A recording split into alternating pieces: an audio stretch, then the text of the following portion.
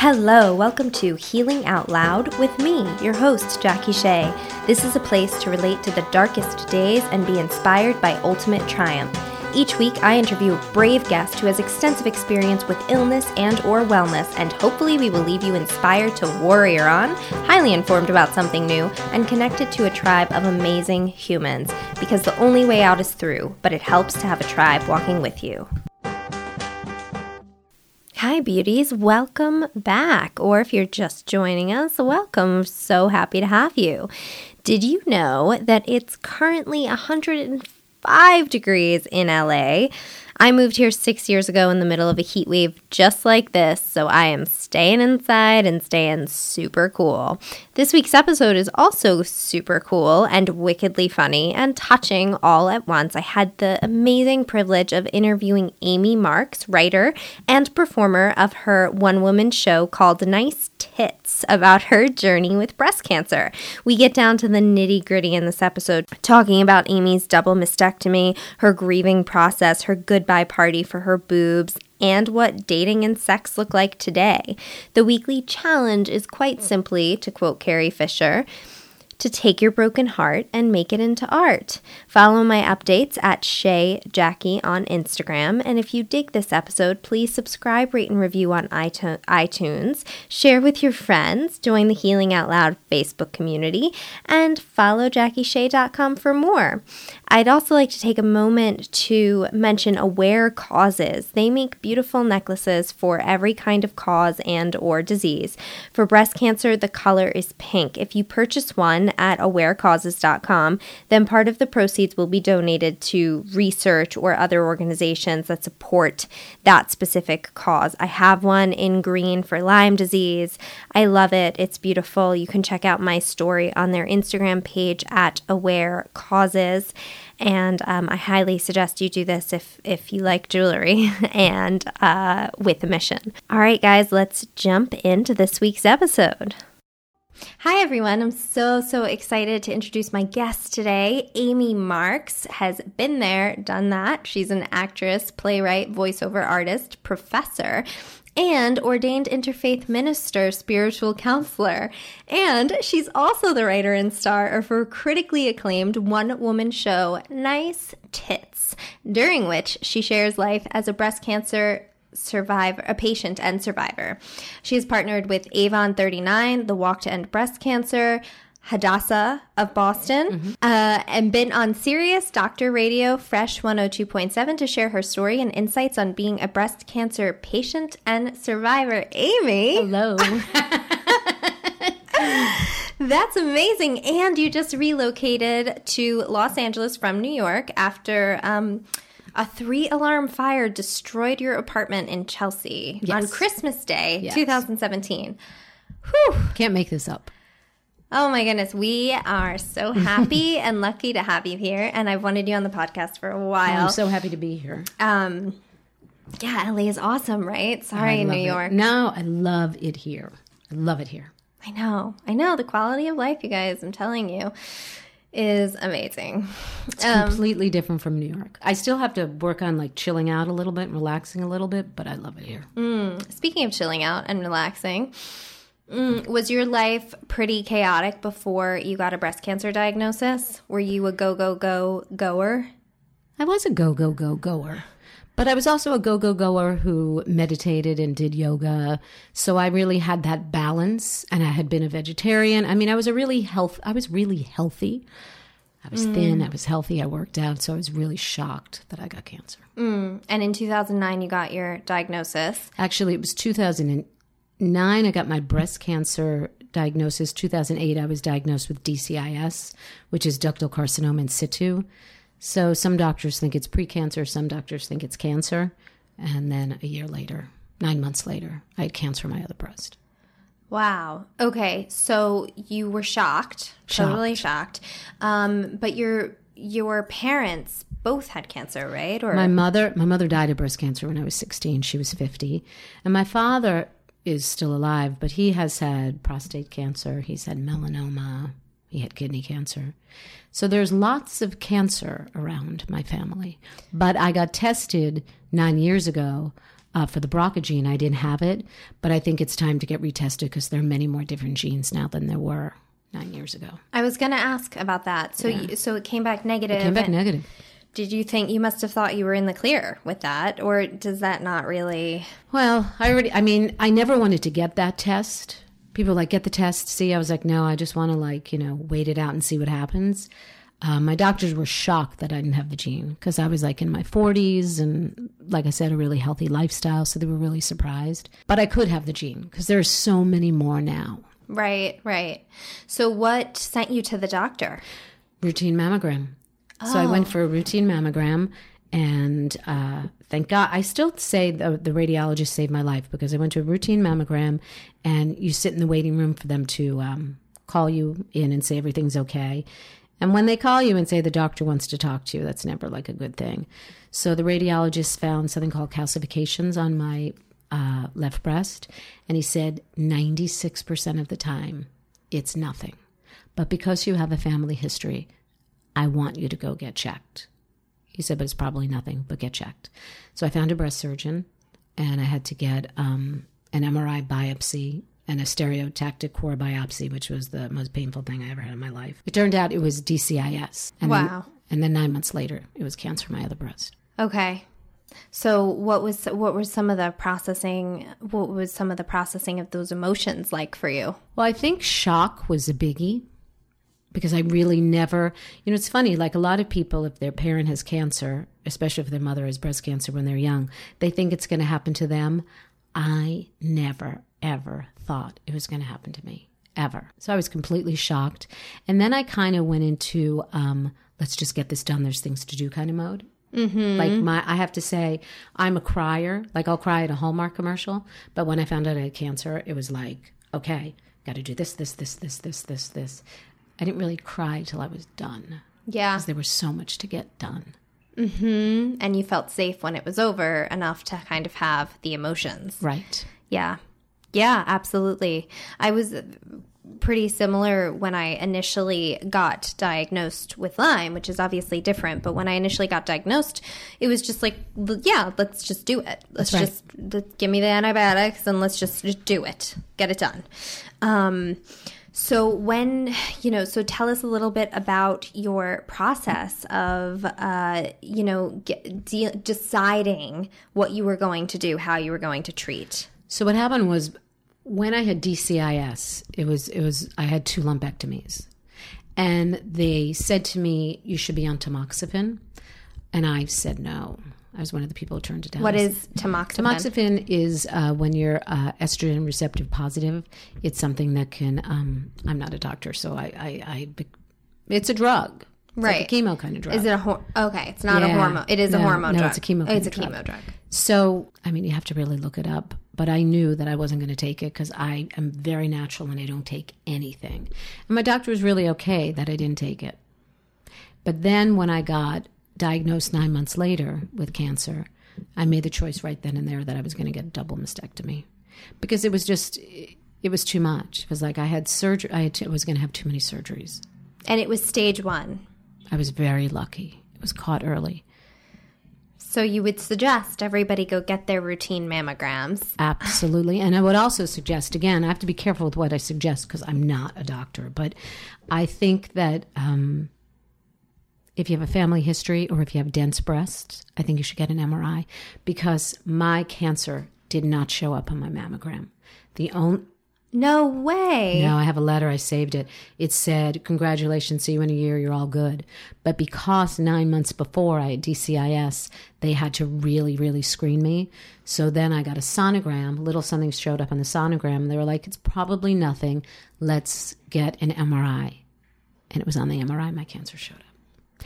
So if I didn't have the MRI, would have been a year later, I would probably be stage 4. I didn't know that they did anything other than a mammogram. Oh my God, yes. If you have dense breasts, you should definitely be getting a sonogram.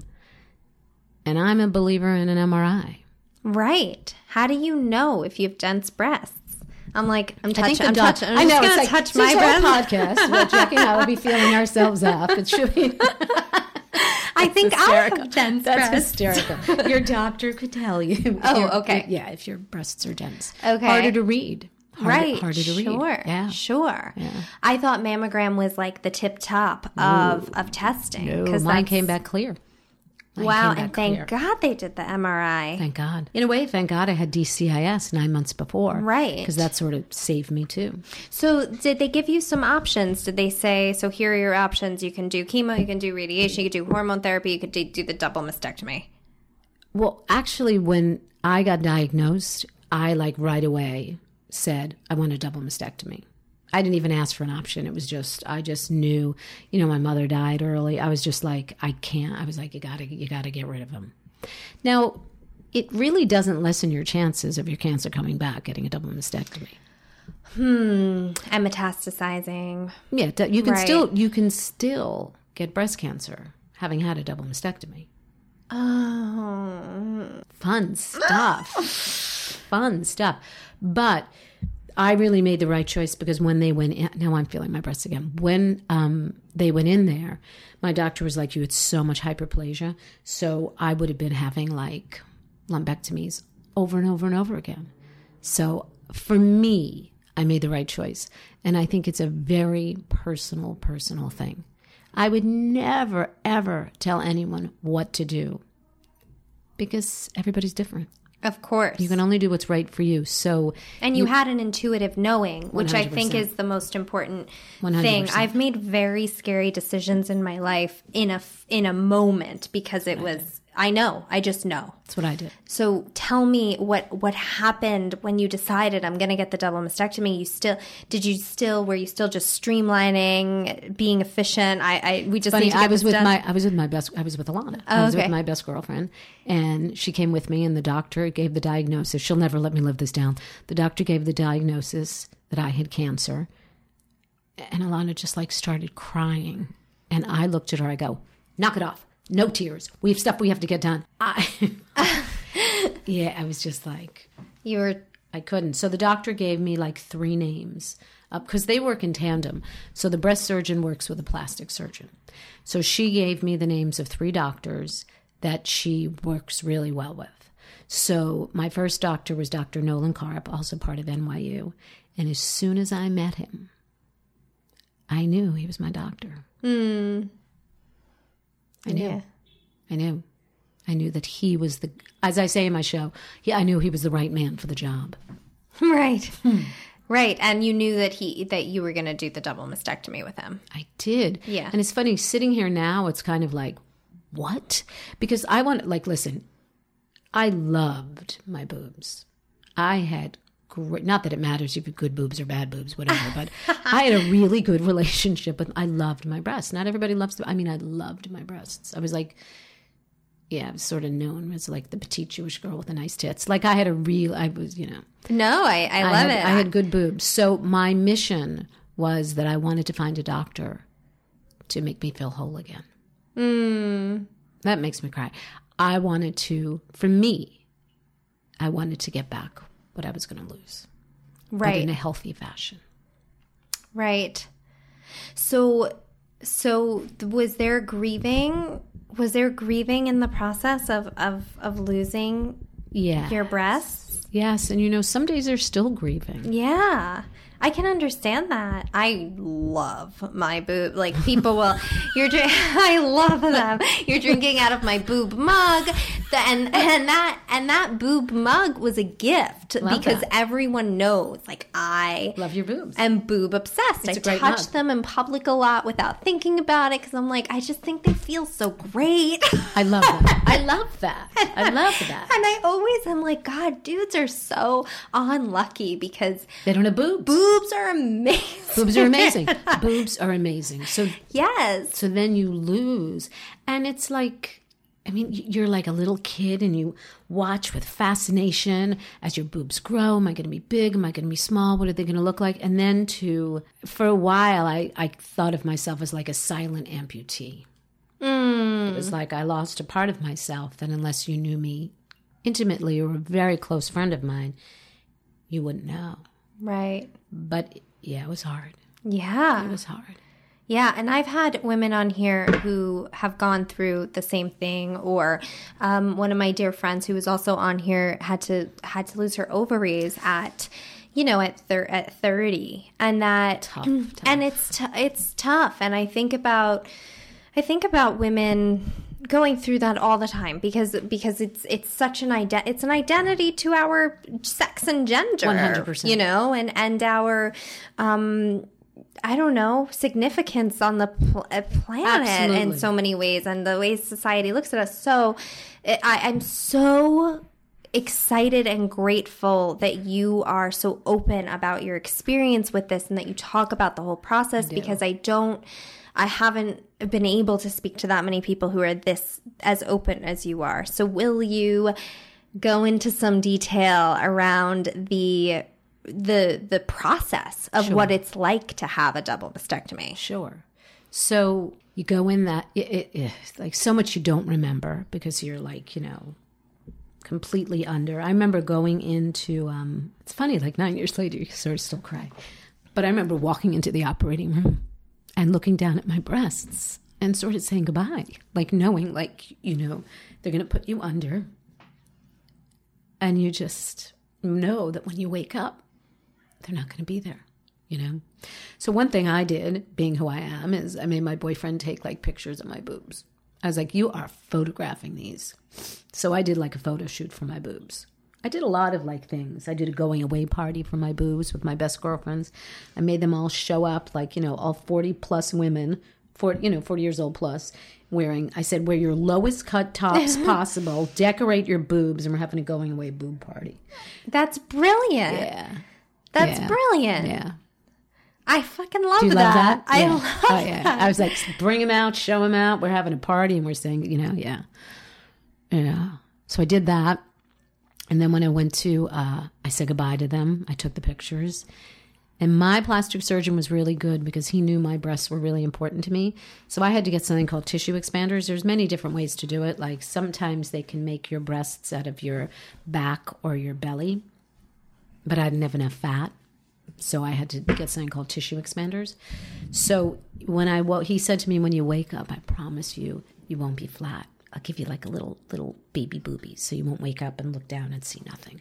He said, I don't usually do that. He said, but I know how important your breasts are to me. So to be honest, I woke up and I was so friggin' stoned from the morphine. I was like, because I'm a lightweight, I was like a mess. It's quite a painful surgery. It's horrible. So I just kept pushing that button for more morphine. We found out later that I had an allergy, and I got so sick, and I threw up for 12 hours. I remember saying to the nurse, I go, I don't feel well. She goes, well, you have nothing to throw up because you didn't eat I said, no, I don't feel well. I threw up for 12 hours. And here's the thing that most people don't know. When your chest gets cut off, it's all muscle. You can't lift your head. You can't lift your arms. You can't do anything. So God loved my boyfriend at the time, Roy. He literally had to lift me up just so I could puke. All your muscles are cut. Oh, God. See, people don't Yeah, realize it is that. all muscle. All your muscles Of course, are cut. no, as you're saying that, I'm like, yeah, that is all muscle. All muscle.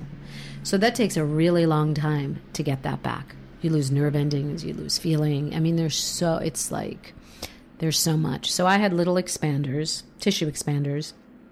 And then a month after my surgery, every week I would go and they take, nobody can see, but how long, a huge needle. You see my hands. It's like a foot long. It's a huge needle. And they 12 inches. They put it into, you have a port and they fill your port up. So every week you have a different size boob. So I use comedy for everything. It's my only way to survive. So I'm like, oh my God, it's the first time in your life you get to see what you look like with like 6 different boob sizes. Right. So you have to wear like really big clothes because it's like 1 week your boobs are one size. And then it could be like, what's going on with Amy? Her boobs keep changing sizes. So then because they do it because they have to stretch your skin. Right, which sounds very painful. It's really painful. It's all really painful. It's really painful. So I say it's like, and I didn't take anything. I just sort of sat with the pain. I always say it's like wearing a tube top that's too tight that you can't take it off because you're deeply constricted. You're just tight. And you have to sleep on your back and you have to have your arms raised. And For months. Months. Yeah. Months. I had tissue expanders for three months. and then they do the transfer. Sorry, so what are tissue expanders exactly? So it's like the port goes in your boob, right? There's a Right, port. there's a Okay. port, and they fill the port up with saline solution. Okay. Because what happens is it's just to stretch your skin, because they have to. It sounds awful, right? They have to make room to put the implant in. Okay, so they're just Stretching your skin. with the saline solution. Right. And then your boobs each week get bigger and bigger until you decide on the size you want your boobs to be. Like some people get this done and they decided they were too big, they want to go smaller. Some people are too small and they want to go bigger. So you and your surgeon go, okay, we think we're at the place that's right. Mm-hmm. And then they do the transfer and they get rid of the expanders and then they give you the implants. And then months after that, you get nipples. Because I did not have nipple sparring. Now it's now more people are getting nipple sparring surgery. What is nipple sparring? Where they save your nipple. Oh. Which I wish I could have had that. I really that's the one thing that still always upsets me is not having my nipple. Right. Yeah. Of course. Yeah. So how long from the time you had the double mastectomy to getting the implants? I had the double mastectomy October 13th. I got the implants in end of January, beginning of February. I don't remember the date for that. I got my nipples on my birthday on June 18th. And then months later, I got the areolas, tattoos. So the whole thing took a year and a half. About a year. Took a year. Oh, it took about a year. Took a year. I'm seeing. Yeah, it took a year. See. So I went to a craniosacral therapist who said something amazing to me that I loved. She said, it takes 10 months to have a baby. Think of it as giving birth to your new breasts. So that's how I try to think of the whole process, as giving birth to my new breasts. Right. So during this time, are you still not really crying? Are you not really having feelings? Oh, no, I had feelings. Okay. Like I had the night before surgery. So this is actually in my show that we'll talk about later, but the night before surgery, like I guess I like to maintain control. I don't want to say I'm a control freak, but I like knowing I'm in control. So I went to the doctor. I picked the doctor. Like everything was, I just had everything lined up, right? So the night before surgery, I'm very superstitious. So before all my surgeries, I always eat the same exact thing. It's a turkey sandwich on lightly toasted rye with a slice of tomato and shredded lettuce and a tiny bit of mayo. Always. For every surgery, that is my meal because I'm afraid of anesthesia. So I'm convinced if I eat that, I won't die. Yeah. That's it. Uh-huh. So the night before surgery, you know where this is going, I ordered my sandwich from the same exact place that I always order my sandwich from. And I opened it up. And I had to finish eating by a certain amount of time because I get nauseous and sick from anesthesia. I had to be finished eating by 8 o'clock. So the sandwich got there at 7:30. I had a half hour to eat. And I opened it up. And it was like some chicken freak. Oh, no. I don't know if you can curse on your podcast. You can, I you lost my can. fucking mind. You can. I think that's eventually why my boyfriend and I broke up. I think he couldn't get the image years later out of me in the turkey sandwich. Oh, my God. I lost it. I lost it. He ran out and got me the sandwich, but because I was like, I'm screaming. So afraid. I was like, I'm going to die. Like not getting the right sandwich was my sign that I was going to die. Then he got the sandwich and I ate the sandwich and then the next day I was okay. Sandwich. Thank God for him. My downfall was a turkey sandwich. Oh, yeah. that It's was never about the sandwich. It's Never about the sandwich. That should be a quote somewhere. It's never about the sandwich. It's about the fact that you're getting a double mastectomy. It's about the fact that I'm getting tomorrow. exactly. That's right. It's never about the turkey sandwich. Never. Oh, wow. I know. So I really lost it I deeply lost it the day I saw my new boobs. I lost my mind because I hated them. You did. They were so weird. This is pre-nipple. Pre-nipple. This is pre-nip. Yeah. Instead of prenup, it's pre-nip. Yes, this is pre-nip. Because you get rid of the expanders and you have to stay. Oh my God, there's just so much. Like when you have the expanders, you can't raise your arms. You can only wear button-down shirts. My sister, God love her, I lived with her. She shaved me. There's so much. It's hard to brush your teeth. Like you can't even. Yeah, you can't do anything. You can't do anything. So I got my implants, and they were going to be my boobs. They were going to be it. And I remember the day that I was allowed to take off the, what's it called? The bandage? That's the word. The bandage. The bandage. That fancy word, bandage. I was able to take off the bandage, and my sister said, "Do you want me to be in the room when you do it?" And I said, "No, I kind of want this to be a private moment between me and my breasts." I screamed so loud. My sister came running up. I'm like, "I hate them. They're awful. They're bizarre. They're strange." Because you're looking at boobs without areolas and nipples, and they're weird. Sure. They're weird. My surgeon would say it's like, it's like a cupcake without frosting or sprinkles. It's right. Yeah. It's a bald boob. It's a bald boob. Right. It's a bald boob. And not even really a boob. And yeah, they're weird. So that was very hard. Well, yeah. Really so hard. did it get better as you got the nipples and the areolas, which they tattoo the areolas on? Yeah, the areolas are tattooed. The nipples are made out of your own skin. But some people are going to this guy that I want to go to, actually, called Minnie Myers in Baltimore, and and many more tattoo artists are doing it. They're getting their nipples. They're getting 3D nipples. There's something called 3D nipples. So they don't have to go through the surgery I went through with your own skin. Feeling myself up again. Yeah. But you're like, yeah, do it. Yeah, it's a tattoo that gives the appearance of a nipple. Was the nipple surgery very painful? Also? Oh, you're awake. Oh, it's hysterical. God. It's freaking hilarious. The nipple surgery is hilarious. You're awake. So and there's two doctors. Like there was, my doctor had someone working with me. I was like, oh my God, like it's a Jewish woman's dream. I have two doctors working on me at the same exact time, one on the right and one on the left. Yeah, so that you're awake. Did it No, hurt? you didn't feel a thing. Oh. No, I didn't feel a thing. Okay. Mm-mm. No, that was easy. I went out for lunch after. Just got my new nipples. Hey, what do you do? I just got my nipples. I'm now having a birthday lunch. Oh, right. It was your birthday. It was my birthday. It was my birthday present. Nipples. But I don't like them because they're tiny, tiny, tiny. I'm either going to go back and get new nipples or I'm going to get the 3D nipples. Okay. Yeah. Okay. So this is what a process. It's such a, and the emotional component just is unfathomable to people who haven't been through it, of course. Yeah. And so so you get through this time period in your life, and I want to talk about some of the things you used to get through it. Absolutely. So we're going to take a break for the weekly challenge now. Welcome to our weekly challenge segment where we arm you with new tools each week to kick some self-care butt. As you explore all of these new options presented weekly, my hope is that you will come to collect a number of quick ways to take care of yourself inside and out. You will essentially have your very own and very handy self-care toolkit. Some of the challenges may not work for you, and some will seem perfectly tailored to you.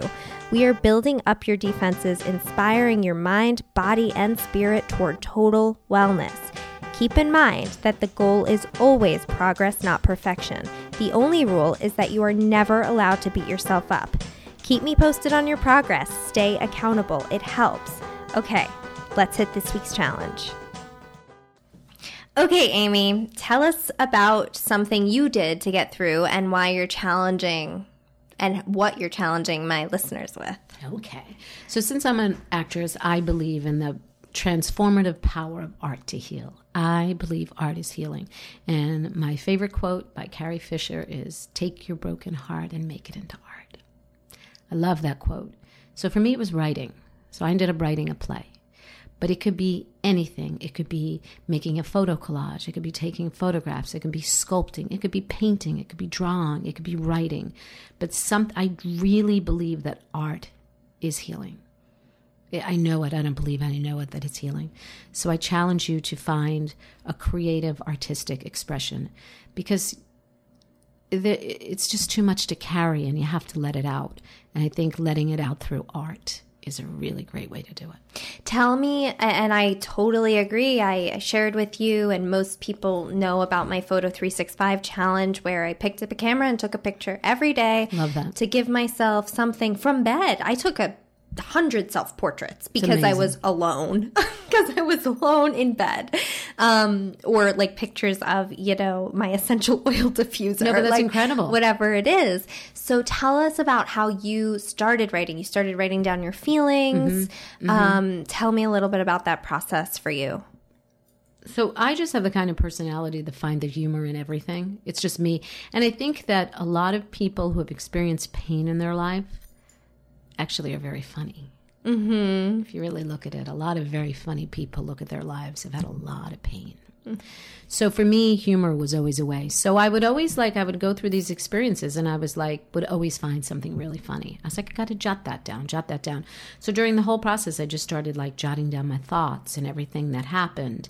And then about 6 months to a year after that, I met with a writing coach because I thought I was going to put it into a book. But then since I'm a performer, it's like, wait a minute, let's make it into a show. So I turned it into a one-woman show. It took years. It took years, but you started while you were in process. 100%. You just started jotting things down.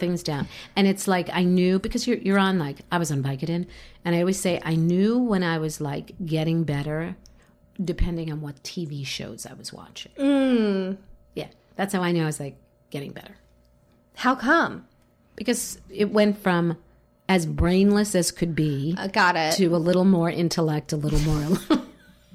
When I was sick, all I could watch were cartoons. Oh, see? Yeah. Do you see? Do you get my point? Yeah. And when you got better, it worked I watched Friends. You watched Friends. See? Do you see that's the healing process of the progression of the TV shows. Yeah, that's how it was. Yeah, that's how it was for me. Actually, I could only watch cartoons because everything else triggered me. Because I felt I couldn't tolerate that life was being lived outside, and sitcoms were actually the worst for me because people were happy and living life, right? So I had to watch Snow White and the Seven Dwarfs on repeat. So that makes total sense to me. Yeah, that makes total totally sense. Yeah. So I love this, and journaling is such a big part of my life. I really believe in the power of journaling, putting pen to paper, writing things down. Humor has come up on this podcast multiple times, is a huge part of healing. Huge. That a lot of people struggle getting to. I was one of those people. I stopped laughing for a year and a half, actually. And laughter is healing. It really is. It's really healing. So when I was a kid and I first heard laughter is the best medicine, I thought it was literal, which as it turns out, it quite is. But at the time, if I got sick, I'd force myself to laugh and I'd be like, this is the best medicine. But the truth is, when I was healing and I was in Bali, this woman came up to me and said, you're sick. She was kind of intuitive, and she was like, I'll tell you what you need to heal. And she said 3 things, and one was gratitude, one was vibrating above the illness, and the other was laughter. She said, you need to laugh. I love that. And I just hadn't in so long. So I love that you found humor in it, and there's always humor to be found, frankly. Always humor to be found. Right. But you have to be the kind of personality to see it.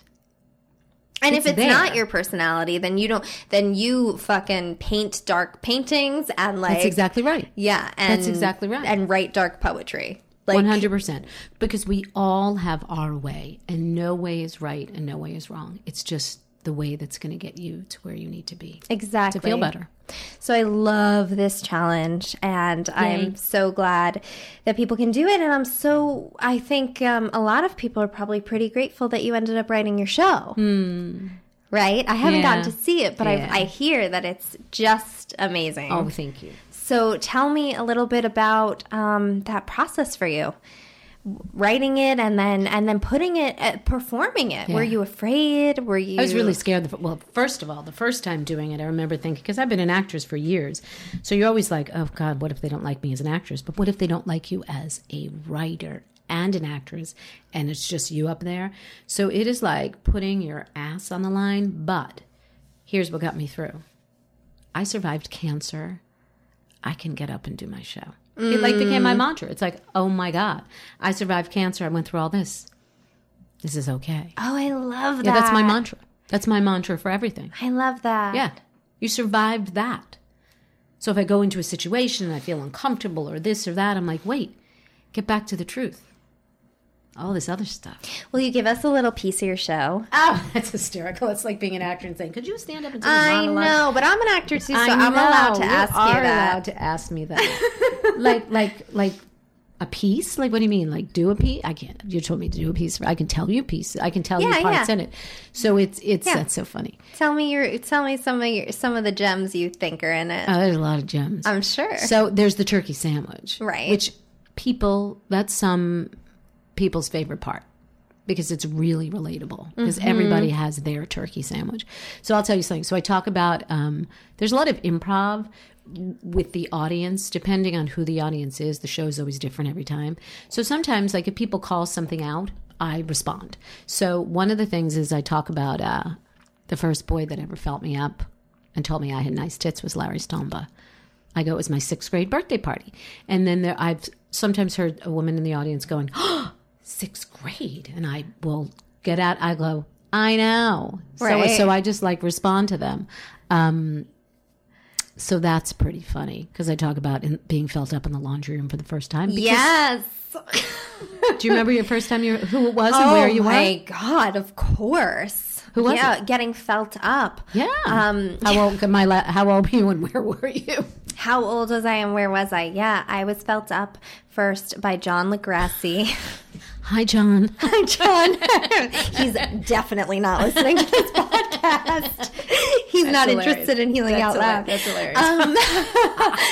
John Legrassi felt me up. John Legrassi was my first pretty much everything except my kiss. Yeah. Yeah, but I don't remember where I was actually, so. I was in the laundry room. I know, really which weird. I love. No, it's so weird because we were playing, it's really like bizarre. And it's in the show I talk about like, because it's 6th grade, it's a little early. So you're just like sort of going in 7 minutes in heaven. And I remember letting him feel me up and thinking, oh my God, is everyone going to talk about me in school tomorrow and call me a slut? You had boobs? No, but he felt up. No, but he felt up. Boys don't care. They're just Sure. They're just like, I'm touching a nipple. They're like, my hand's going up. Sure, I'm touching a nipple, and it's not mine. So it's all good. So it's all good. Did you have big boobs in your life? You did. I did. You did have big boobs, but not till I was 18. Okay. I did have big boobs. Okay. So was one of your identities sexual? Always. Okay.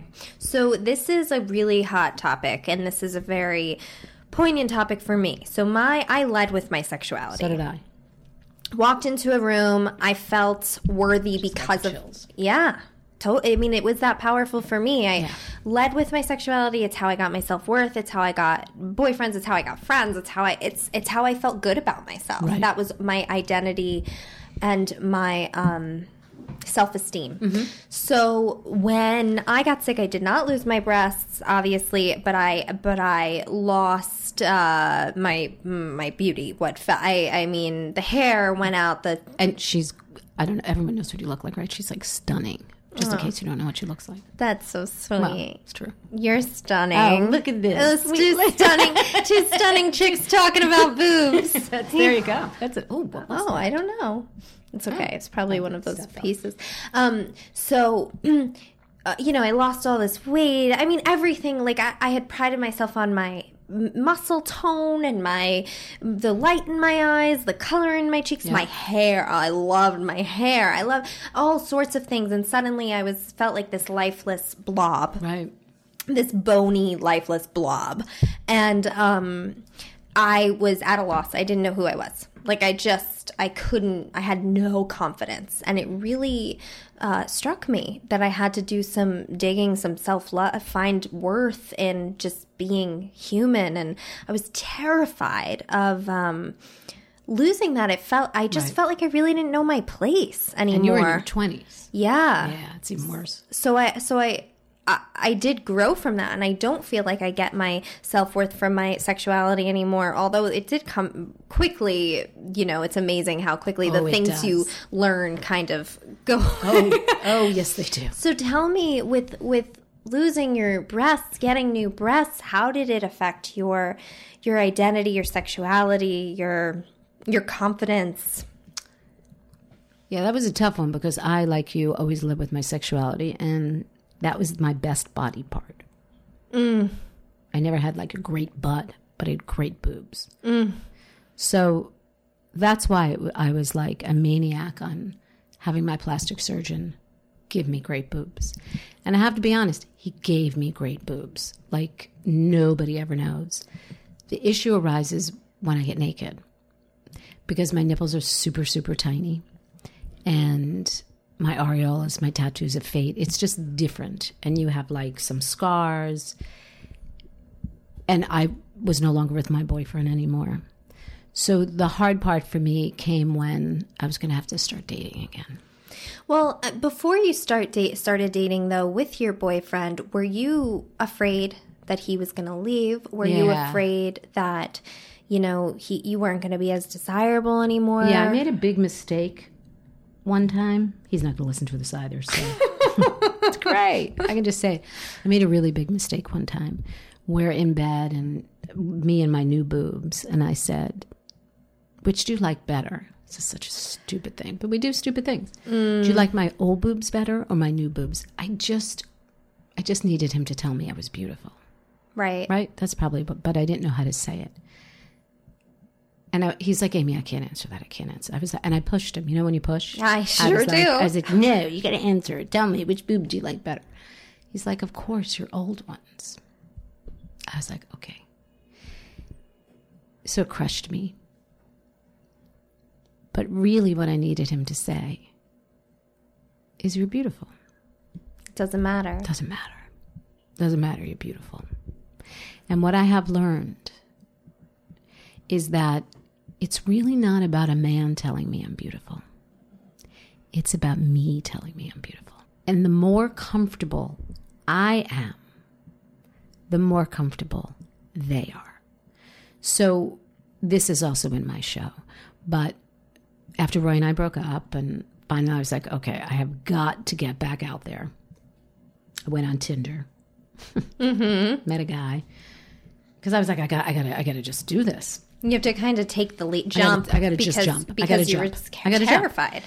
Had more wine than I ever drink. Got wasted. Totally. I can't believe I'm saying this in your podcast. Totally had a one night stand because I was so trashed. And he's feeling me up. And he goes, I can't find your nipples, Amy. That's at my show. And I was like, well, I got to tell you something that happened. But then I told him, and he goes, okay. And then he just like, continued on. Yeah, because men, no matter how old they get, pretty sure they're just excited to have their hand up your shirt. Exactly. Continued on. So, and then, when I would be in relationships or meet people, they're uncomfortable if you're uncomfortable. They don't know what to do. But if I am comfortable and tell them, because they don't know. They don't know if you have sensation, where you have sensation. And I have, you lose a lot of nerve endings. So I've gotten a bunch of sensation back, but there are places I have absolutely no sensation. But for me, I can still find a way to have my boobs be a huge part of my sexuality. It's just different than it was before. Right. So how did you navigate that? Did you just jump out there? Was that your healing from it, to just say, I'm going to date. It's going to be scary, and I'm going to date, and I'm just going to go through it? Yeah, I'm kind of that kind of person. That was what you did. Yeah. It wasn't much of like a therapy or a... I didn't go to therapy. Isn't that crazy? It is a little crazy. I went to one support group. that I hated. And that's in my show. It was How come? Because it was so depressing? Oh, because there was this... It was horrifying. That's the first scene in my show. It's this one woman, and she just keeps talking about when they ripped my boobs off my butt. And I'm like, oh, my God. And it was a sub. Like, the regular therapist was out. So it was a freaking free-for-all. It was a nightmare. Now, I should have gone back, but I did other things. Like, I did, I went to Iyengar yoga. I went to breast cancer for cancer, yoga for cancer patients. I did a lot of things that were right for me, but I wasn't good at talking about it. It doesn't always help me to talk. It's not. I love the theme of this show has been very much, that might not be right for you, That's right? So you knew you needed the double mastectomy. You knew that you needed to go to yoga and meditate and not cry and write your show and, you know, do what you had to do. And it's different. You're right. You're absolutely right. And that is that knowing what works for you is a huge part of healing and being bold about what works for you. Huge. And I think it's also that like where I got my surgery, a lot of the my plastic surgeon and my breast surgeon have people call me. So like I'm an advocate and I talk to people before the surgery, like should they do it? Do they want to do it? What are their feelings? Whatever. And I would never tell anyone what they should do. Because it's them. And I do remember, because everybody, when someone gets cancer, it's a huge community. It might be, I don't know how huge the Lyme community is, but it's a huge community of like, people would like meet me in Starbucks bathrooms. You know how many women I felt up in Starbucks bathrooms were like, let me show you my boobs. Let me see, so you can see what you're in for. Because this one woman I spoke to on the phone, she's like, well, I had a really great body before my cancer, and now I'm fat, and I don't care because cancer ruins your body. And I was thinking, oh my God, I never want to be you. And I would never talk to someone and say that to them. But it's really personal and it really fucks with people. You would never want to be her because she so stuck in I would never, because a very big part of my show, this is when I do cry. Yeah. Now that it's over. And I you cry. do talk. I do talk. Because you are a talker. Talk therapy, maybe not, but you clearly talk to so many people about this, and you're so open about your experience. So there is something within the talking about it that does work for you. Yes, I think the part for me with therapy is if I could go to a therapist where they could talk back to me, that would be great. I just have a really hard time with like sharing my feelings, and someone like, believe me, I've been in a lot of therapy, and they'll like nod their head at me. It's like, you need to dialogue with me a little more. Totally. The nodding doesn't help. It doesn't help. Nodding doesn't help me. I know. I get that completely. You know, I get that. I've had years of therapy, but now I need the exchange, the back and forth. Mm-hmm. And for me, like my show is healing with people. I have women come up to me after the show crying and thanking me. And I have friends of people who had cancer coming up to me saying, thank you. I had no idea what my friend went through until I saw your show. I didn't know. Of course. Nobody knows because nobody talks, Jackie. Nobody talks. I know. I mean, that's certainly a big mission for this podcast. Talk about it. You have to talk about it. And people need to know that they're not alone. Because I think that that's something that's so hard is feeling like you're the only one. You know, and I mean, breast cancer, it's everywhere. It's everywhere. It's everywhere. Way too common. Too common. It's way too common. And I want women to feel that they're still beautiful. And it's so much. You could be just as sexy after your cancer as you were before. Mm-hmm. And I also want to. One of the things I really want to start working in is I want to really talk to partners. I think it's very hard for partners, and I don't think anyone talks to the partner enough. Mm-hmm. Because I think, they have their own loss. They have their own loss. Yeah, and grief. So say you're in a relationship. I've had women say this to me, that their husband misses their boobs. But you can't say to your wife, I miss your boobs, if she's losing her hair, going through. So they need a place to go. And men are not, for the most part, I'm not generalizing, but they're not great talkers. So how does it affect your sex life? How does it affect intimacy? It's really important. Right. But you've been sexual since this whole thing has happened. Yes. You've been and do you talk about it with your partners? It's really funny you said that, because it's like, when do you tell people? Right. I once had someone say to me, I can't believe it. They go, you really need to put it on your Tinder profile. I'm like, are you out of your fucking mind? Really? Like, can you imagine? Were they an asshole? Like, what? You need to put it in your Tinder profile. Yeah. They were like, people need to know what they're getting. I was like, I don't think so. Like really? What are you going to put in your Tinder profile? Like, can you imagine? Like, long walks on the beach. Saggy balls. Saggy balls. But it's ridiculous. That is ridiculous. But it's I tell someone when I like them and I'm going to get intimate.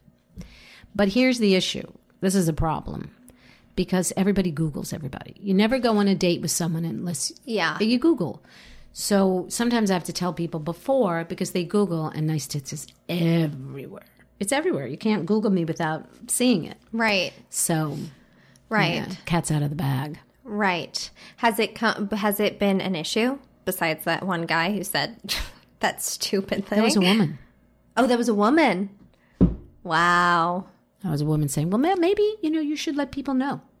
Weird. I was like, no, I don't think so. But it's not their business. But there haven't been issues. You have found that you're comfortable, they're comfortable. Yes, but here's the thing. You go on dates with people, and you never know why they might not call you back. Yeah.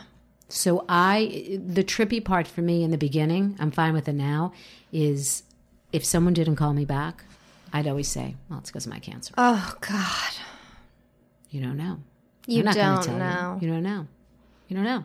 But it could also be, besides being about the fact about my boobs, some people are afraid to be with someone who has cancer because they're afraid they're going to die. They're afraid it's going to come back. Oh, people are terrified of illness or hardship. I mean, it's cooties, hardship cooties. Like, don't. I think they're going to catch it. Yeah. Yeah, hardship is contagious. Don't want to get it. Yep. Don't want to be negative. Oh, yeah, that's such crap. That's such crap. I hate that. Don't want to be around the negativity. Yeah. Well, I don't want to be around you. Life, good luck in life. You don't want to be around anything like that. Yeah, that's so challenging, and I guess the answer is, it doesn't matter. If it is about the cancer, then it doesn't matter. It doesn't matter, right? No. That took a long time. Don't forget, I'm 9 years out. Right. So that took a really, really long time. So last question, you just said you're 9 years out. Do you worry? In October. Do you worry? No. You don't? No. Because my personality is not to worry. Okay. So I'm not someone where every day I go, my cancer can come back, my cancer can come back. I know that it can come back. But living in New York, I also knew I could get hit by a bus or a taxi. More of a chance of that than my cancer coming back. You just don't know. Do you take precautions? Like food precautions? I eat really healthy. You do? I eat really healthy. I exercise a lot. But I think if it's going to happen, it's going to, I hate to say if it's going to happen, it's going to happen. I just don't know. Well, sure. I mean, you were really healthy when you got it in the first place. I was. But my doctor did say to me, because I was like, great, I eat healthy all these years. I exercise. She said, Amy, your cancer could have happened when you were 30 if you didn't do all that. Mm-hmm. So, yeah. And you could have found it at stage 4. I mean, and you could it could be metastasized. So you never know, right? You just never know. So you have to go to the doctor, and I have to get my checkups, and I have to once a year, or I see my breast surgeon twice a year. Okay, great. And I see my oncologist once a year. The tough thing with my kind of cancer is they're like, well, just let us know if you're not feeling right. So like last November, I wasn't feeling well. Like I was really dizzy all the time. I was lightheaded all the time. And that was the first time that I thought my cancers could be back. Because that's how my mom died. It metastasized. So when I feel off, I worry, but I don't worry every day. Mm-hmm. Great. Any last words you want to say to anyone sick who is feeling like they're grieving a part of themselves? I think anyone who's sick is grieving a part of themselves, because whether it's a physical part or an emotional part, you're grieving what you believe you're losing. Mm-hmm. And I just want to say, trust. It sounds so easy to say now, because when you're in the thick of it, to say to someone trust, they're like, oh, really? But I guess I want to say we're really resilient. Human beings are deeply, deeply resilient people. And you have the strength and the power, and surround yourself with as much love as you possibly can, and love yourself and accept. You got to accept. Yeah, those are hard words to swallow. Oh, so hard. But easier to say than to swallow. Yeah. But that's the course. It was for me too. It was for me too. So it all comes back to you. Mm-hmm. Oh, Amy, thank you. This is so great. Tell everyone where they can find you, so that, I mean, I will link to everything, but tell people where they can find me. Yeah, on Instagram, Amy Marks. Yeah. I always forget isn't that terrible that I always forget my Instagram? It's not. It's not there. Here. We didn't. Okay. But so, I follow you, and I think it's at Amy. It's at Amy Marks, but it's Marcs. Yes. Not with a K. And I also have my website, nicetitstheshow.com. And it is nice tits. It's not the exclamation point. The exclamation point is for my graphic. Okay. But you can't do an exclamation point for a website. Oh, sure. Yeah, so it's nicetitstheshow.com. And on there is every place to follow me on social media. It's places that you can email me. And the one thing I would want to say is I'm very open to people talking to me. And if you know anyone who needs to talk to me or wants to share something, feel free to contact me. Amazing. I'm sure you'll get some contact. You guys, please follow Amy, follow me.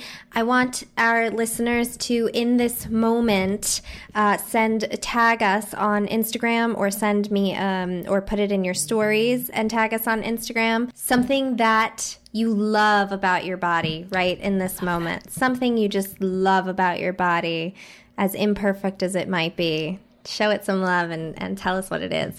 All right, everyone. We will see you next week. Bye, Amy. Thank you. Thank you for having me. It was great. Thank you so much for listening to Healing Out Loud. Please take a moment to subscribe, rate, and review on iTunes. Find me at Shay Jackie on Instagram, my favorite social media platform, and follow me at JackieShay.com if you want to stay in touch. You can also write to me through JackieShay.com if you're interested in working with me as your trusted wellness companion. I'm always happy to hear from you with any questions, comments, or concerns. You can also join the Healing Out Loud with Jackie Shay Facebook group. Have an amazing week, you kick-ass humans. I hope you're able to implement what you learned this week, and I can't wait to share more. Bye.